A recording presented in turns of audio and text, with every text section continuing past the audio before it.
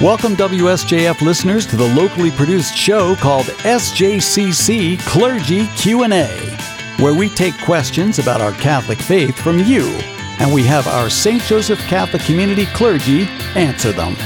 The goal of this program is to provide answers to a few questions about our faith that might help to support your faith life in today's very challenging environment.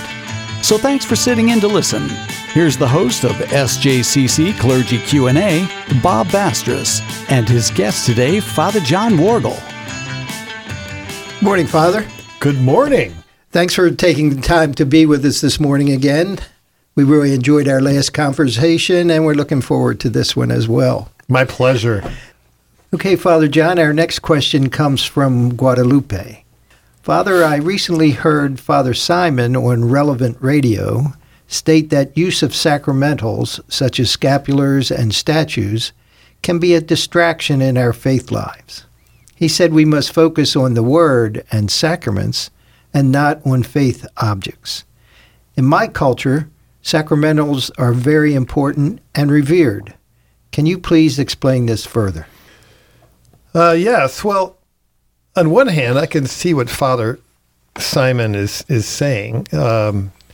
It's easy to lose sight of the main thing, and I think that he was directing us to the main thing. As far as sacramentals, I like what C.S. Lewis said, okay? He said that symbols and sacramentals are like pointing your finger or your hand to a piece of meat that's on the other side of the room for your dog to go for, okay? But the dog doesn't see the thing that he really needs when it comes to eating, okay? He comes to the hand instead. And you go to the pointer, and you make the pointer the main thing, when sacramentals are completely meant to follow where they're pointing, okay? And so if you get stuck on sacramentals and metals and things like that, there's always the chance it could become, I won't go so far as idolatry, but we can become attached to them, and an attachment become unhealthy. So I can see what Father Simon is saying. On the other hand, the Catholic Church encourages these, and we just don't throw them away because they can become something detrimental in our spiritual walk. So it takes a whole lot of spiritual discernment and self-examination when it comes to these things. Are they really functioning for us as a pointer to the real, or are they becoming ends in themselves? So something like a scapular, which may have images on it that should point us to the Lord and to Jesus, and maybe saints who have given their lives to Jesus. The important thing is to be focused on Jesus, and to the extent that a scapular can help you do that, or a statue can help you do that, it's a positive thing. Yeah, it can be. And, there's always the danger of, see my scapular, I'm really spiritual, or wear a ton of medals around your neck or something. You know what I mean? It's just, that in itself could be, a look at me type thing, and then you're taking attention off of Jesus, and you're putting it on yourself too. I mean, all these are dangers. Yeah. Okay. Our next question comes from Paul. Father, when I was a child, I was taught that we all have guardian angels that protect us and tell us right from wrong. I still find this concept to be helpful in my life. Is there any biblical justification for this belief? Does the Church still teach about the existence of angels in our lives? Oh, yes. If you look at scriptures, there's a surprisingly large amount of material that speaks about angels. You've got even 3 tiers of angels, those that are above and beyond, on the very edges, near transcendence, like the cherubim and the seraphim who worship God all the time. And then you've got another tier of angels like Gabriel, who's sent for very specific things, like the Blessed Mother. Raphael is sent by God for a specific purpose. But then there's also this idea that close to earth, close to us, there are angels that God sends to us to help us. And we don't see them because angels tend to be very shy creatures.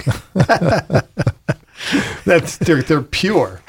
And by definition, purity is don't look at me. They don't like to come in and make a big entrance saying, here I am, an angel. Okay.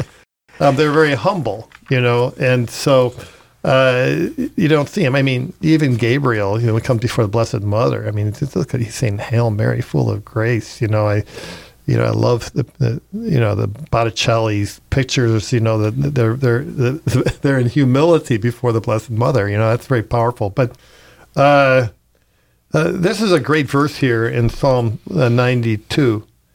No evil shall befall you, no affliction will come near your tent, for God commands the angels to guard you in all your ways. And that's where you get the idea of a guardian angel right straight from the text. And there are a number of other places in Scripture and in the stories where angels play an important role. Again, we don't see them because, they're very shy. My father-in-law, who has since passed, was in World War II, and he certainly credits his guardian angel for bringing him through the war and bringing him home safely. I'll bet. And I say this: I'm not the best driver in the world. I know that. And knowing that, the fact that I'm still alive after driving so many miles in my life, I attribute that to my guardian angel as well. Probably has 20/20 eyesight, right? Oh, yeah, whatever. Thank you. Our next question comes from Nick. Father, I have a very difficult time understanding what can be taken from the Bible as literal and what should be considered metaphor. Please give me some guidance here. Well, this is entering into a big field with a big scary word called hermeneutics. Okay, hermeneutics is how in the world do we interpret Scripture? And Scripture is very unique in all of religious writings, and it's unique because it is a combination of the historical. God breaks into time, literally breaks into time, and that this has been recorded for us to study, on one hand, and yet there is a concreteness about Scripture because God breaks into history. On the other hand, everything that God does is so beyond our ability to comprehend. There is such a deep spiritual presence to everything that we have a tension in Scripture between what we might call the literal historical and the spiritual, because the spiritual is the allegorical. It's the metaphors that take us deeper into Scripture. So Scripture is not just written for us like we understand history today and we study it as a literal thing. It is literal in the sense that things actually happen in history. But on the other hand, everything is written in a highly stylized way to bring about a point. And so much symbolism is used to help us raise us up from the earth into sky, into heaven. A clear example of this would be in John, the Gospel of John, where you have Nicodemus, right? You know the story, don't you, Bob, that he comes in from the night. And, and Jesus looks at him and says, hey, Nicodemus, you need to be born again. Okay? So he's thinking literally. So he's scratching his head, right? And Nicodemus says, Jesus, this is hard for me. Okay. How do I go back into my mother and be born again? And basically Jesus slaps him up face and says, you're a teacher in Israel and you don't know these things. In other words, you don't know the symbolism of the Old Testament, of a rebirth. Okay. You don't understand, water and spirit, even though this is back in your traditions and stuff. So yeah, when we read the scripture as historical, there's concreteness to it. So there are places where we say we can literally believe this. When Jesus said, "This is my body, this is my blood." There's no way around it. It's a divine pronouncement. We have to take it literally. You can't take it figuratively and be honest to the text. On the other hand, when Jesus says, "I'm the door of the sheep," you say, okay, what does this mean spiritually? Because obviously Jesus is not a door in the literal sense of the term. Right. And so it is hard sometimes to separate the two. And that's why we have commentaries, and we have the church fathers who comment on these things.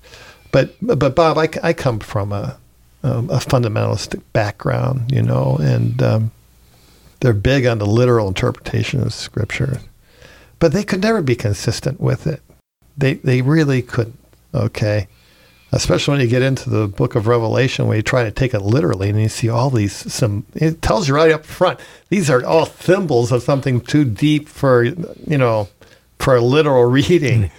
And yet, you do all sorts of gymnastics and acrobats. So you just have to learn to have a trained mind, and if you can't quite figure something out, go to those who are your teachers, to the commentaries and what have you.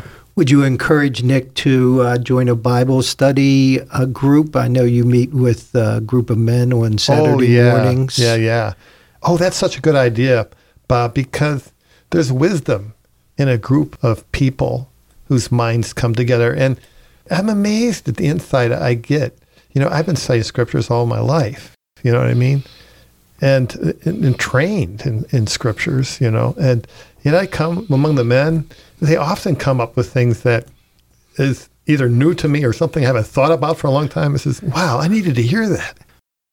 Well, we really appreciate your help with these questions from our parishioners, and we look forward to another time to get together with another set of questions. So we encourage our listeners to send in the questions to SJCC, and we will see you soon.